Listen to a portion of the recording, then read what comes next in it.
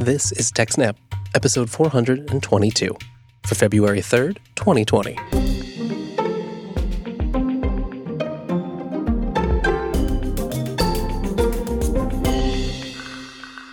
Hello and welcome to TechSnap, Jupiter Broadcasting Systems, Network, and Administration podcast. My name is Wes, and I'm joined by Jim. What's up, everybody? Well, Jim, it's a good thing we weren't conducting this recording over Microsoft's Teams because as we record today, they've just recovered from a rather embarrassing outage. Whoops, forgot to renew the SSL certificate, Wes. Oh no, that can't be it. That absolutely can be it. I wonder if anybody's told Microsoft about Let's Encrypt. Yeah, it's 2020 now, and you sort of expect Microsoft to have this figured out. What makes it a little bit worse is this isn't the first time something like this has happened, is it, Jim? No, it's not. When I saw the story about Teams and the certificate not renewing, the first thing I thought was, much like the sperm whale and the flower pot falling from orbit in Douglas Adams stories. Oh, no, not again. In 1999, Microsoft forgot to renew the domain for Hotmail. And actually, I don't think it was the Hotmail domain itself, but one of their domains did not renew, and it broke Hotmail along with several other services, remained down for several hours. And in that case, in 1999, what eventually happened is some random Linux consultant who saw the story on Slashdot and just wanted to check his freaking Hotmail. He went on Network Solutions and renewed the domain himself. Well, that's pragmatic. Yeah, and the story kind of goes on from there. So he pays $35 to renew the domain name. Microsoft sends him a $500 check by way of saying thank you, and then he eBays the check for $7,100 and donated the proceeds to charity. Well, Microsoft's lucky that someone with such a generous and good heart intervened, but these kinds of situations, they have serious impacts. Yeah, they really do. And to be fair, we don't really know what happened at Microsoft with this one. It's really easy to make the snarky, hey, has anybody told them about Let's Encrypt? Because Let's Encrypt makes just automating these kind of things so much easier, on a small scale. And for somebody as big as Microsoft, it seems more likely they probably did have an automated process and the automated process failed and nobody caught it. But that, again, just kind of points to one of the strengths of Let's Encrypt. Microsoft's SSL cert expired every year. So you have this once annual action that is just absolutely critical that has to happen and has to go right or the whole site's broken, and it broke.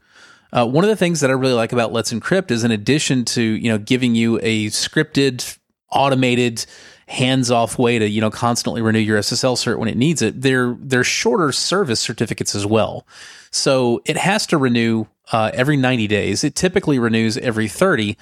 And because it happens more frequently, it puts more of an onus on you to say, hey, we should monitor this and make sure that it's all going right. Right. If you have to do it all the time, you're going to get good at it and develop procedures around it. When something happens just once a year, it's kind of easy to just be like, oh, well, it's cool, and we automated it. It'll be fine. And it is fine for a few years until it isn't. And if you weren't, doing automated monitoring on that, you don't catch it. And next thing you know, you're on the news. And this would be sort of one thing if it was a random Microsoft client, but we've seen Microsoft pouring a lot of work and money into Teams to try to compete with Slack. So that kind of makes it extra embarrassing. Yeah, definitely a little bit of a black eye there. Jim, you're no stranger to managing certificates. Do you have any tricks up your sleeve to make sure an embarrassing incident doesn't happen to you or one of your clients? Yeah, absolutely. I use Nagios for monitoring everything.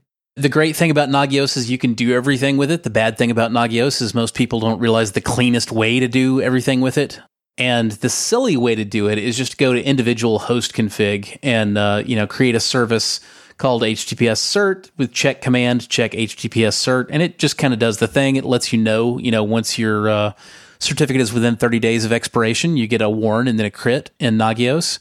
But the nicer way to do it is to create a host group. On my own configs, I've got a host group named web servers, and one of many checks that are run against all my web servers is HTTPS certificate checks.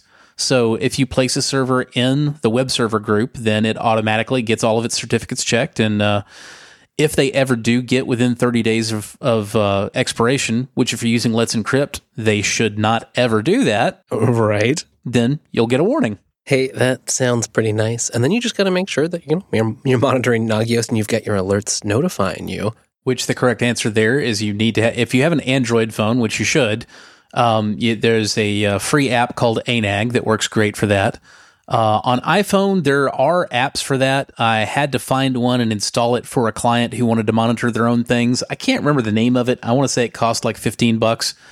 But either way, having an app on your phone that actually pulls from the Nagios server is the correct way to do it. Because the app will not only alarm in your pocket if there's a problem with the service, it will also alarm in your pocket if it can't reach the Nagios server. And, as anybody who's done this for a while knows, the problem with email reporting is what happens when the email doesn't get to you. Well, nothing. You didn't get an email. No news is good news, right? Meanwhile, stuff's broke. Yeah, that's exactly right. Someone has to watch the watchers. That's enough about Microsoft's failures. Let's talk about something they're getting right. Jim, you're all fired up about Edgeium. Edgeium is a cute nickname for the new Microsoft Edge. To explain that, we got to talk about the old Microsoft Edge, which was Microsoft's replacement for Internet Explorer.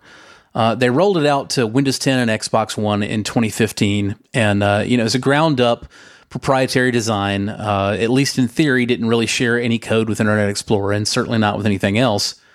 And it wasn't really a bad browser. I never really found anything in particular wrong with it. But the problem is that by the time Microsoft dropped Edge, everybody who cared about a browser had already moved on to Chrome or Firefox. And that left people that were just trying to use the thing on the computer for whatever they were doing. And although Edge was okay, it didn't run Internet Explorer apps any better than, Chrome or Firefox would have. So you're left with a thing that has the branding of the big blue E that only really appeals to people who like, the ancient crusty software that works the ancient crusty things, but it doesn't actually work with the ancient crusty things. Now, Edgeium is a completely new ground-up rewrite of Microsoft Edge, and now instead of being based on Microsoft's proprietary Edge HTML and Chakra engines, Edge is built on top of Chromium, just like Google Chrome is. That is a pretty big change. I mean, we've talked a lot about Microsoft and open source, but this seems to be a pretty clear move on their part. They're willing to embrace these useful open source projects to help build some of their own applications. Yeah, this is really huge, in my opinion. We've heard a lot about the new open Microsoft and how, Microsoft loves Linux and Microsoft loves open source. And the messaging has been a little inconsistent, from the stance of a giant FOSS hippie like myself. You see tons of it at a Linux conference, but like if you go to Microsoft Ignite, you don't see Microsoft loves Linux stickers getting handed out in there. Yeah, Microsoft is a giant corporation with a lot of competing interests, so it makes sense you'd see some Linux love at a Linux conference, but at Ignite, they have other priorities.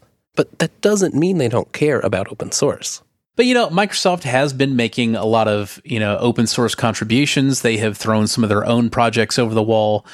But I can't think of anything else quite like Edge where they've taken an existing, really major open source project and both rolled it into Windows and, left the majority of it open and, in fact, contributed a ton to the underlying open source project that they lifted it from. I mean, we're looking now at Google and Microsoft engineers openly and publicly collaborating on a browser in Chromium.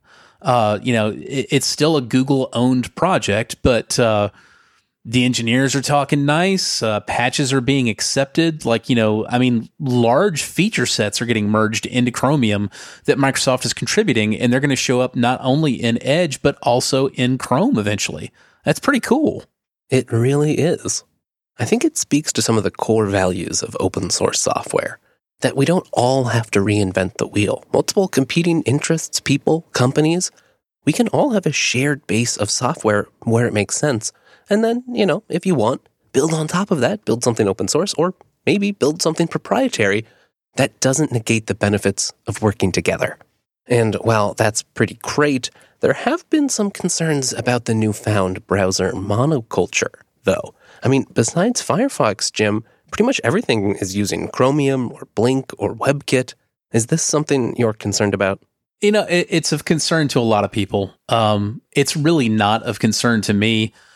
Yes, we absolutely lost some code diversity when Edge HTML went away and got replaced with Chromium, but I don't feel that that's really significant. I think the significant thing to look at here is the world lost a proprietary code base that was being used to render, at least in theory, according to a published standard, and it got replaced with two really large companies that are, again, openly, publicly collaborating with a code base that anybody can use that actually implements that standard. Even if we said, and I'm not advocating for this, but even if we said, what about a future when Firefox goes away also, and all we have is Chromium and Chromium-based browsers, I don't think that would be the end of the world by any means, because again, everything's out in the open. Google might host and control the Chromium repository, but when you've got engineers from these two competing companies that are both collaborating and doing so publicly, it's not just Google and Microsoft who can see what they're doing and who can use what they're doing. Everybody on the internet can. If you want to build your own Chromium browser, nothing's stopping you. If you want to add features, nothing's stopping you. If you'd like to see those features get, upstreamed back into Chromium main and then, out to Edge into Google, the only thing stopping you is doing good enough of a job at it that everybody agrees they want it in their own builds. That's exactly the kind of thing that we're looking for from open standards to begin with. So now, in addition to open standards from the W3C, we've got open implementations driving the web.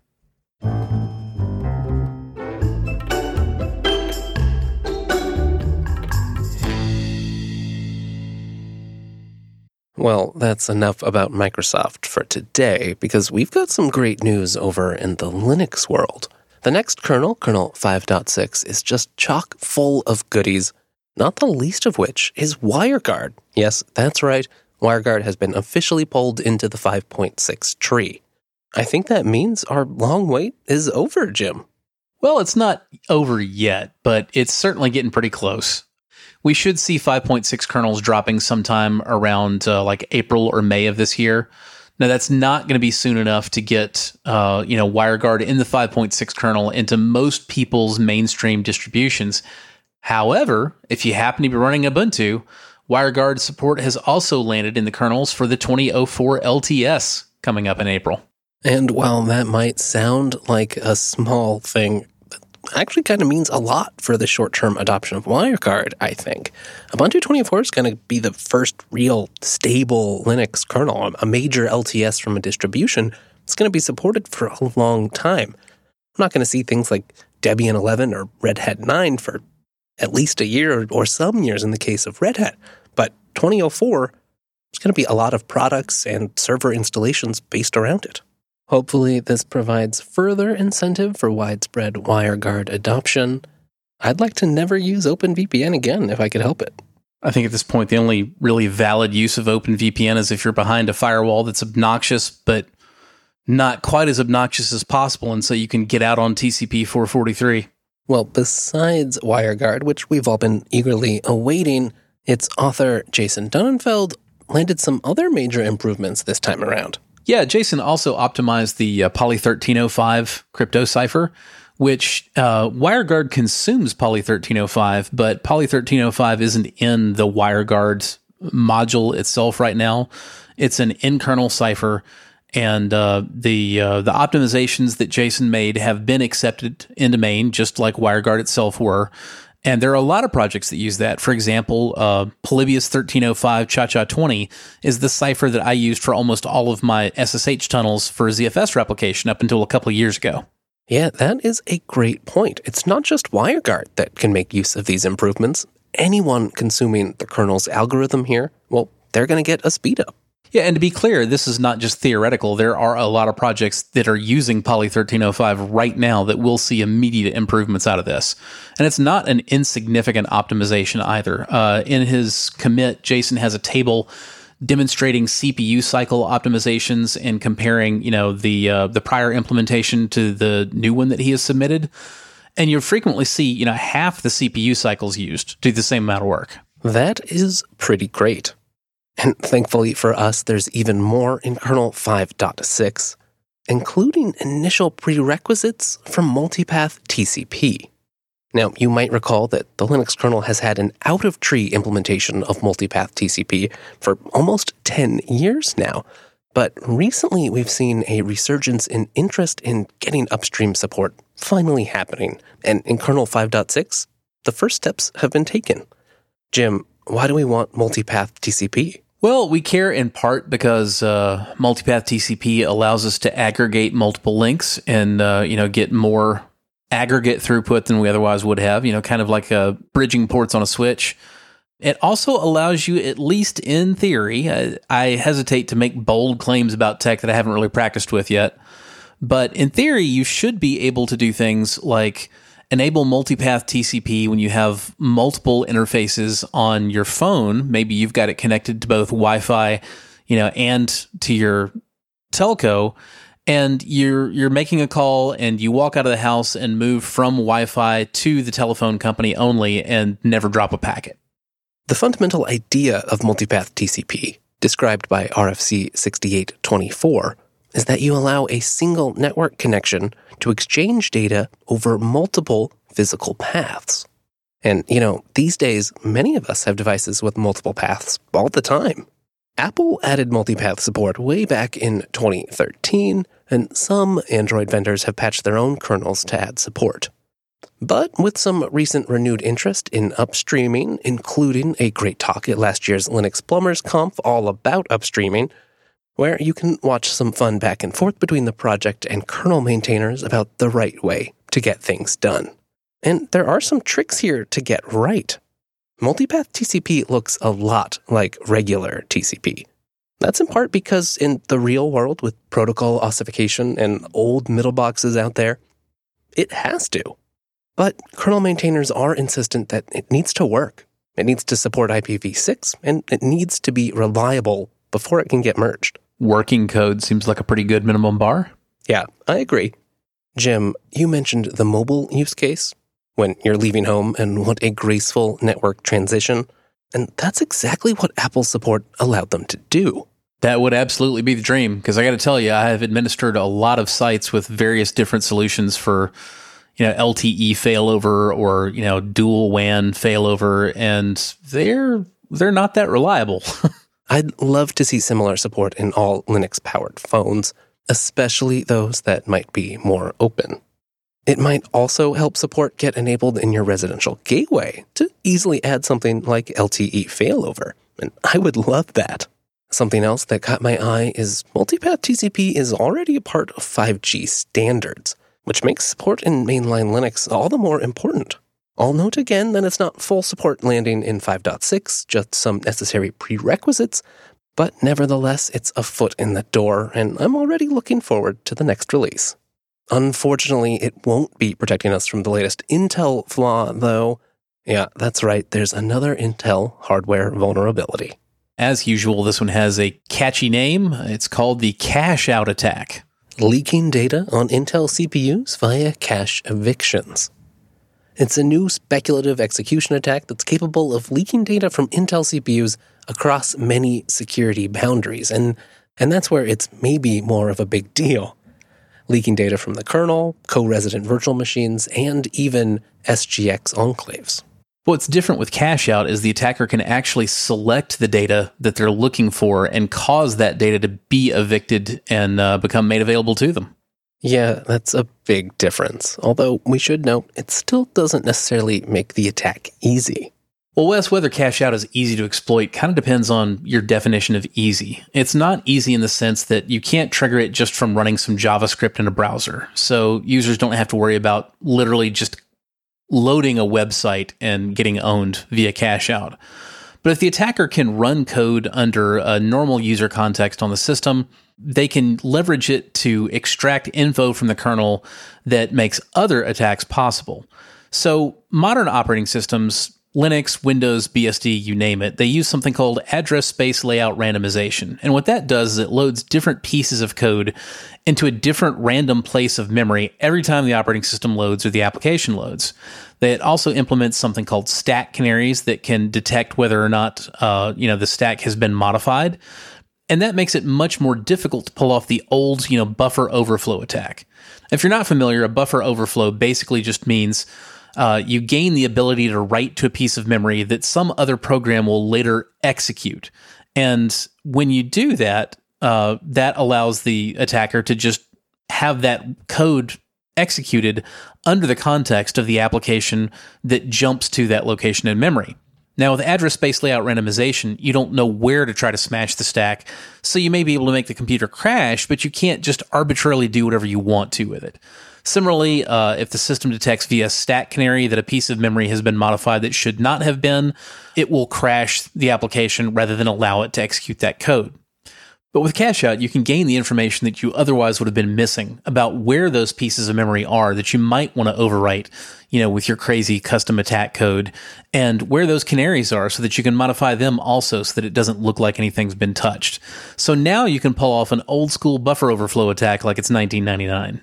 So in addition to enabling old school buffer overflow attacks that should have been mitigated by ASLR and stack canaries, you can also leak information from pretty much any other process that's running on the same thread or across threads on the same CPU core. You can get decrypted output from, encrypted communications. You can leak actual keys from processes that are doing AES decryption. The other big thing here is that the mitigation work that Intel has already done to nerf Meltdown and Spectre and make them not quite as big of a deal as they used to be doesn't have any impact on cacheout. The flaws continue. And we should probably mention that this is an Intel-specific vulnerability. AMD processors don't have anything like the TSX instructions, so they are not vulnerable to cacheout. ARM and IBM processors do have features similar to TSX, but the authors of cacheout, they don't really know whether any of those processors are affected. They just haven't tested them. As with many of these speculative execution vulnerabilities, it's something of a big deal for cloud providers who use virtualization to ensure security between the various virtual machines running on their platform. Thankfully, there has been some responsible disclosure in the case of cacheout, and many cloud providers have already provided some mitigations against this. That said, I think the era of flaws in modern processors is bound to continue. And when they appear, you can be sure we'll talk about them here on TechSnap. That's it for today's episode, but of course there's always more over at techsnap.systems. You can find links to everything we've talked about today at techsnap.systems/422, but also there are easy ways to subscribe and get in touch. If you want more Jupiter Broadcasting, well, head on over to jupiterbroadcasting.com and check out Linux Headlines, which is all the Linux and open source news you need in 3 minutes or less. If you want more Jim, you'll find him writing over at Ars, and he's also on Twitter. Jim, you're at JRSSNet. I'm there too. I'm at Wes Payne, and the whole network is at Jupiter Signal. Thank you so much for joining us. See you in a couple of weeks, everybody.